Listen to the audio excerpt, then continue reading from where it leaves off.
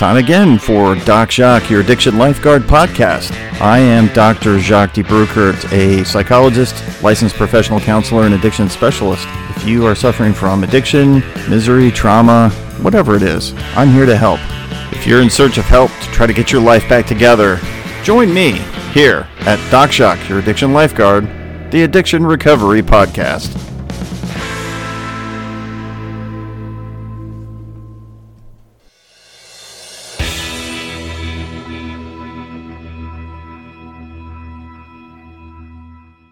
I wanted to be real clear about what this podcast is intended for. It is intended for entertainment and informational purposes, but not considered help. If you actually need real help and you're in need of help, please seek that out. If you're in dire need of help, you can go to your nearest emergency room, or you can check into a rehab center, or call a counselor like me and talk about your problems and work through them. But don't rely on a podcast to be that form of help. It's not. It's just a podcast. It's for entertainment and information only. So let's keep it in that light, all right? Have a good time, learn something, and then get the real help that you need from a professional.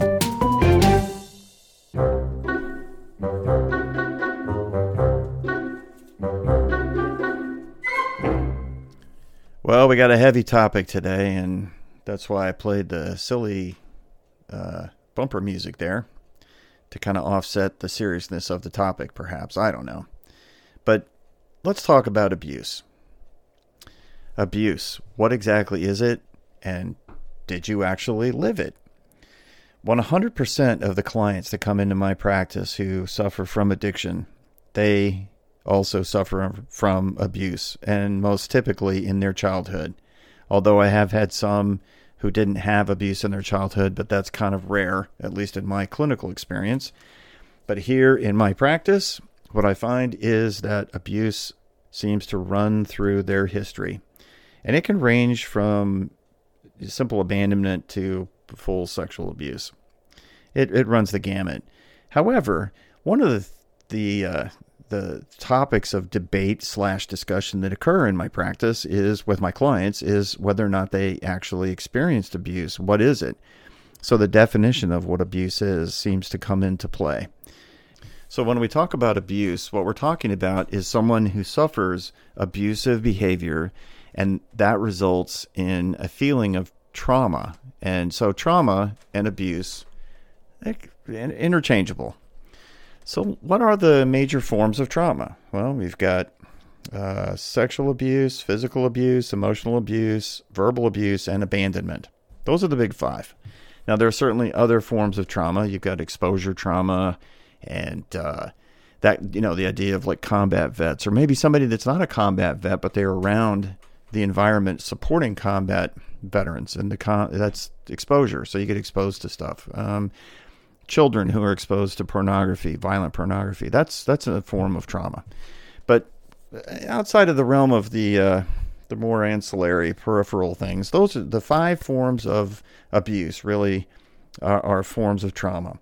And as I said, and have said hundreds of times in these podcasts, that all my clients who come into my practice have suffered from trauma.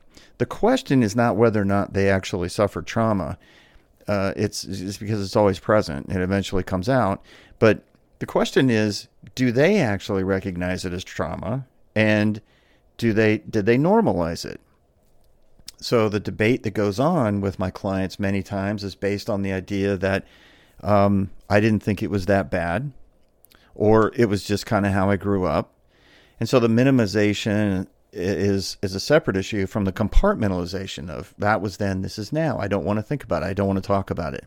It's like all of a sudden they become like, I don't know, Victorian era people that don't speak of the bad things that happened to them.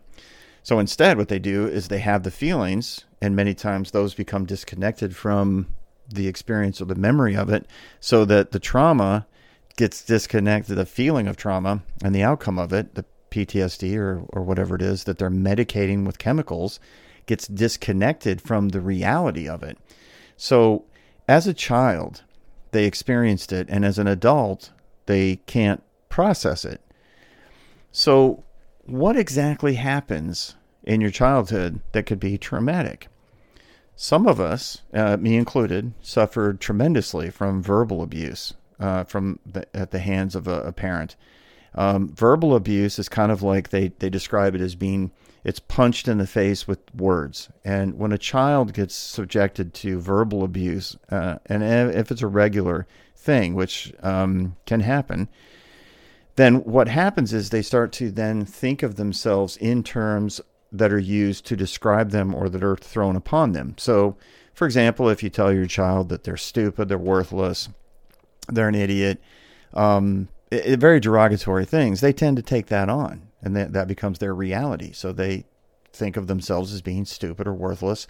If they're just horrible, like, sworn at, called names, belittled, humiliated in front of other people, you have that the emotional response of that trauma, but then you also have the experience of the feelings of unwantedness or abandonment. So it's kind of like emotional abandonment, because the parent that is verbally abusing you most likely is also emotionally abandoning you. So that's emotional abuse, right? Abandonment emotionally.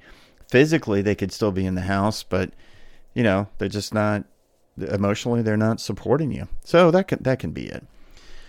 When it comes to situations with physical abuse, there's some debate about this within different cultures. So, like, for example, in this country, in the United States, up until about the 1980s, I would say probably was the latest I've heard, corporal punishment was considered acceptable and normal, even in the schools. So, like, for example, when I went to high school and I went to middle school, the assistant principal was assigned with the duty of meting out punishment for things that you did.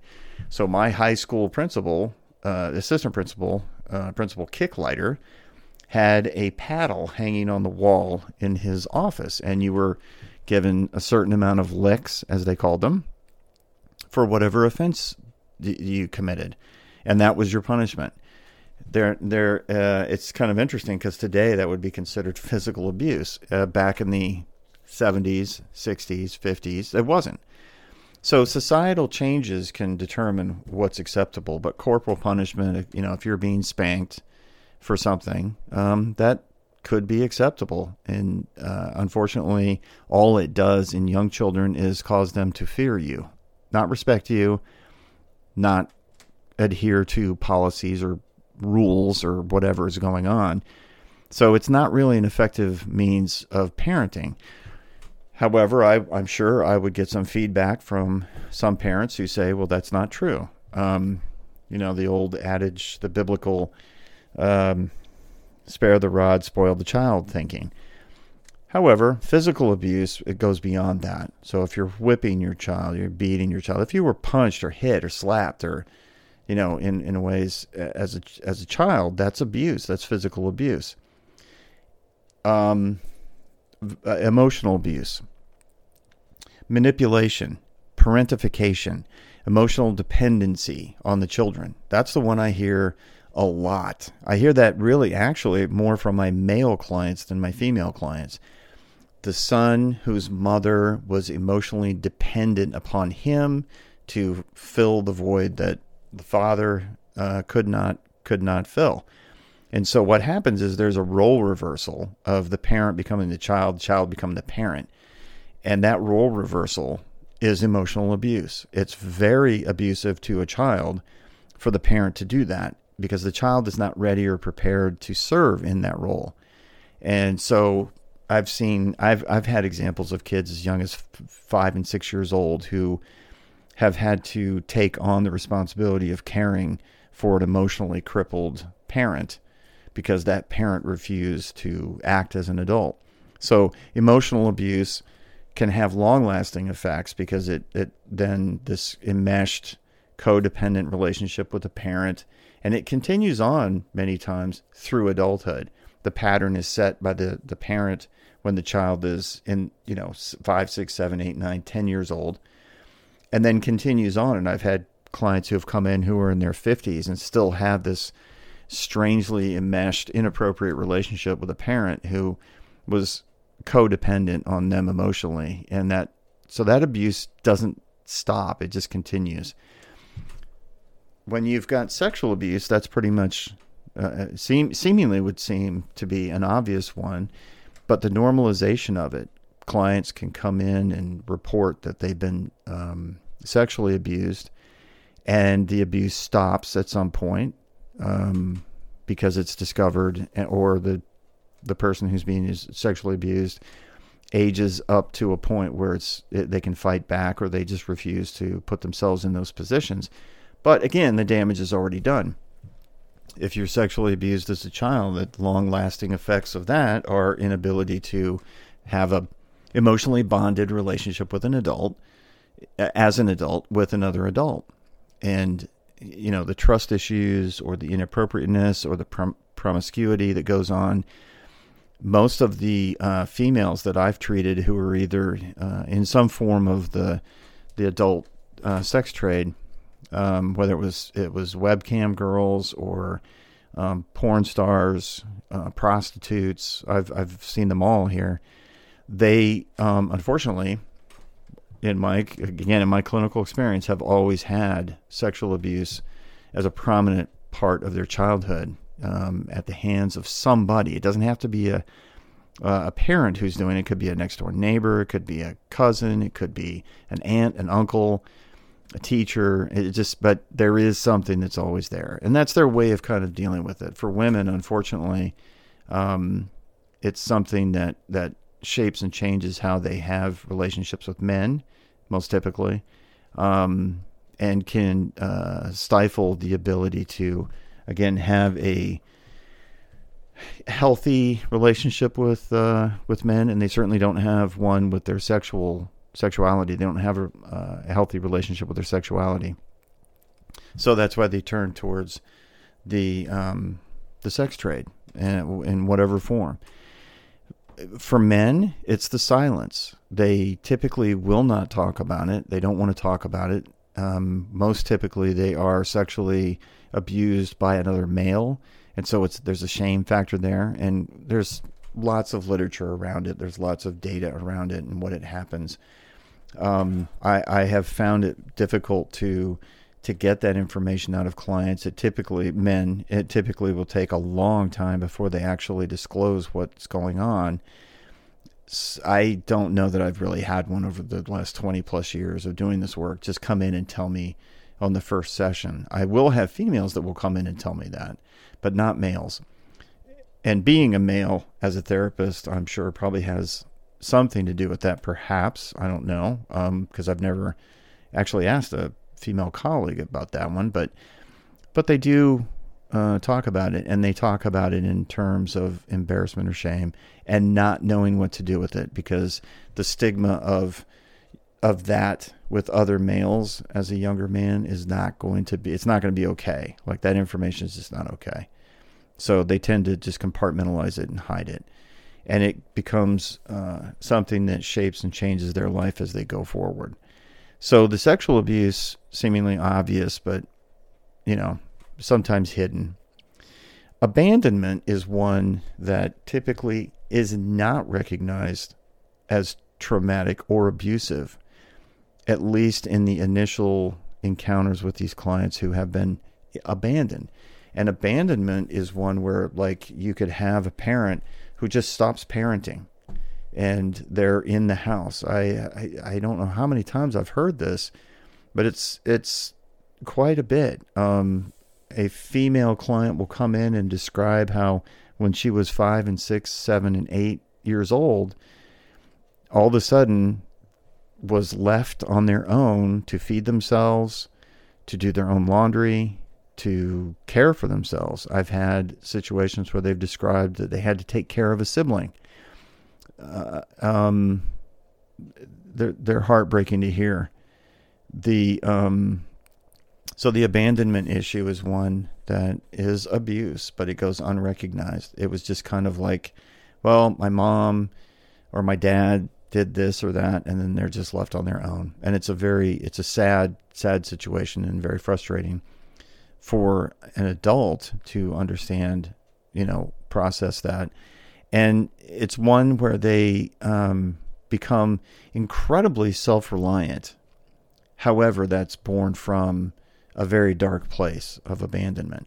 So you've got all these forms of trauma that result in these horrible feelings. And so addicts, when they come in to see me and they want somebody who suffers from substance use disorder, they want help, they'll come in, and the first thing we end up having to do is go through their history and I try to understand and identify those areas where they have been abused.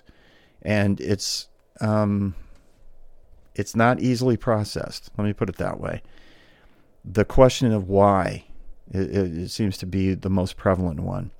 And having lived a childhood where I suffered from emotional and verbal abuse, the question of why, that was a question I struggled with for a very long time. Why me? Why did it happen to me? What did I do to deserve that? How, could I have changed it somehow? As a child, we tend to take on responsibility for adult behavior around us. And that's an adaptation that is false, because you actually didn't have anything to do with the fact that they were abandoning you or physically assaulting you or verbally assaulting you. You couldn't have changed anything. My method with verbal assault and emotional verbal abuse and emotional abuse at the hands of my father was to avoid contact with him. So I would try to get out of the house or hide. And I hear that one all the time from clients as well. They will try to hide from their abuser. That way they can't get yelled at. They can't get assaulted verbally. Physical abuse, it's the same thing. Trying to hide and to get away from it. Trying to stay out of the house. Trying to stay out of harm's way. There are many, many ways children have of dealing with things.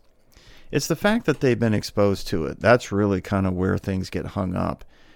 It was just normal. It was just what happened. It was like, hey, we were, that's what Italians are like, or Greeks are like, or whatever. I've heard all those things. That's just the culture. Every kid on the neighborhood was getting that. And the fact is irrelevant about the frequency or who was doing it and how much it was being done. Totally irrelevant to the situation, because if every single person on a block, on a street, a city block, lives in a house, and every kid is being beaten on that block, that just because everybody's doing it doesn't mean that it's not abuse. So it is abuse if it happens just to you or happens to everybody on the neighborhood. It's not okay. And that is the question of like the aha moment of the realization of, wow, that's abuse. I myself did not understand that what I was growing up with would be considered verbal or emotional abuse. I had no idea.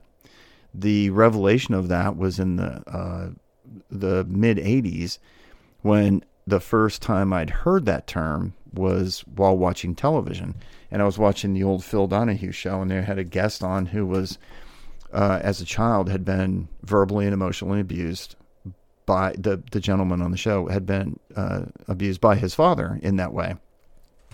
And there was a psychiatrist and a psychologist who was also on the panel of the show. And the gentleman talking was describing something, and I just was so shocked, because he was describing exactly what I grew up with in my house. And so when I heard that, I was like, wow, you mean I was abused? I never thought of that. And I reflect on that when I'm talking to my clients, and I help them identify the behaviors and come to the conclusion that this was abusive behavior, if it was such. And it's shocking when I reflect back on my aha moment. I see my clients go through that aha moment, and it takes them weeks of sessions before they can really start to get their arms around the idea that what they suffered was abuse and traumatic. Once there is an acceptance and understanding of that the realization that, hey, when I was left alone, for 10 hours a day during the summer, every single day as an 8-year-old, once that's abandonment. And that's neglect. Oh, okay. Huh. Then the next step is to work through, well, who was responsible for that? And invariably what I hear is that the person that is describing this abandonment also takes on the responsibility for it. The same can be true for sexual abuse if it was condoned by one parent because they knew about it but they didn't intervene, or if one parent is just kind of idly standing by while the other parent is verbally or emotionally assaulting the child or physically abusing them. It's kind of like, it must have been me, or I should have controlled it, or why did they accept it? Yeah, this is strange. And so putting responsibility where it belongs, especially if you're a child and you're being abused, is really, really important in recovery. Because as we work through, like, for example, when you're working through the steps, the 12 steps, or if you're working through the process of trying to understand, why do I use? You use because you're uncomfortable. And you're uncomfortable because you grew up with a lot of trauma in your life. And that abusive trauma is something that has filled the time of your life and your memories. And so you don't really, it's like, it was caused by me. And that as a 40-year-old man or woman standing across from me as their therapist, they have taken responsibility all the time and they haven't not sure what to do with it. So put responsibility where it belongs. It belongs on the abuser. There's nothing that you did as a child that in any way would or should result in abusive behavior. You can't justify it. There's just no justification for it. So putting responsibility where it belongs, not where it doesn't belong. It starts getting lifted off. And so now in recovery, what you can do is work towards understanding who's responsible. And now what do I do with this? Now what do I do with the fact that I've identified my mother as being the abuser, or my father being the abuser, or the kid next door, or my uncle, or my aunt, or my cousin, or whoever it is? They're responsible, because your anger and discomfort about the whole thing has nowhere to go as an adult if you have been blaming yourself for the abuse that you suffered at the hands of somebody else. There's nowhere for that anger to go except self-directed towards you.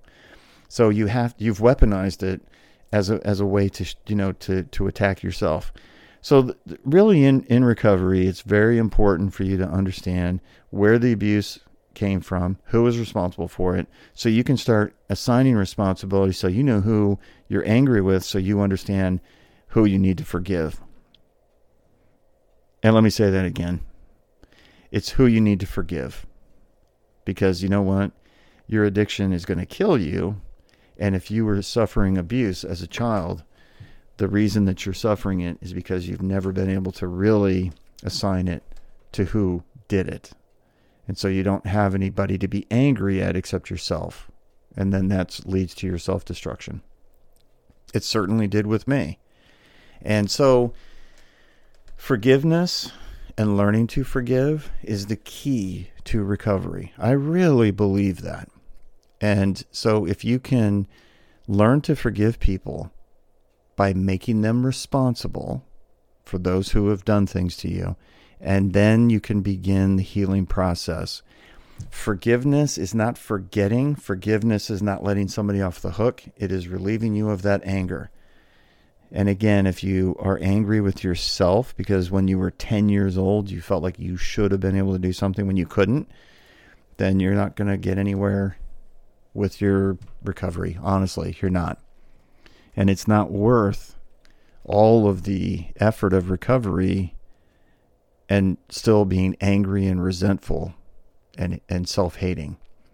Because eventually what will happen is you'll start using it again. Because that's going to make you right back to where you were when you were so uncomfortable. So who's responsible for abuse? The person who did the abusing, not the victim. And my addicts who come to seek help always are the ones that suffer from the abuse, and they didn't abuse themselves. However, they are now by use of chemicals, they're abusing themselves now. So that's where it needs to end. So learn to understand trauma, your trauma, and be able to work through with a specialist who specializes in recovery from trauma so that it can stop. And if you can do that, you can get into recovery. I promise you. Well, that's it for this episode of Doc Jacques, your addiction lifeguard. I hope you learned something from this and you have been able to use it in your recovery. Hey, listen, if you have substance abuse issues going on, please get help. Go to your emergency room. Go to a rehab. Check into a detox center. Talk to a counselor. But please get some help. It's not worth saving your addiction by ending your life, because life's too good to pass by. It's something that's fun. Live. Be sane, stable, and sober in the process. And get that help. If you need it from me, you can reach out to me through my website, wellspringmindbody.com. So until next time, this is Doc Jacques, your addiction lifeguard. So until the next episode, see ya.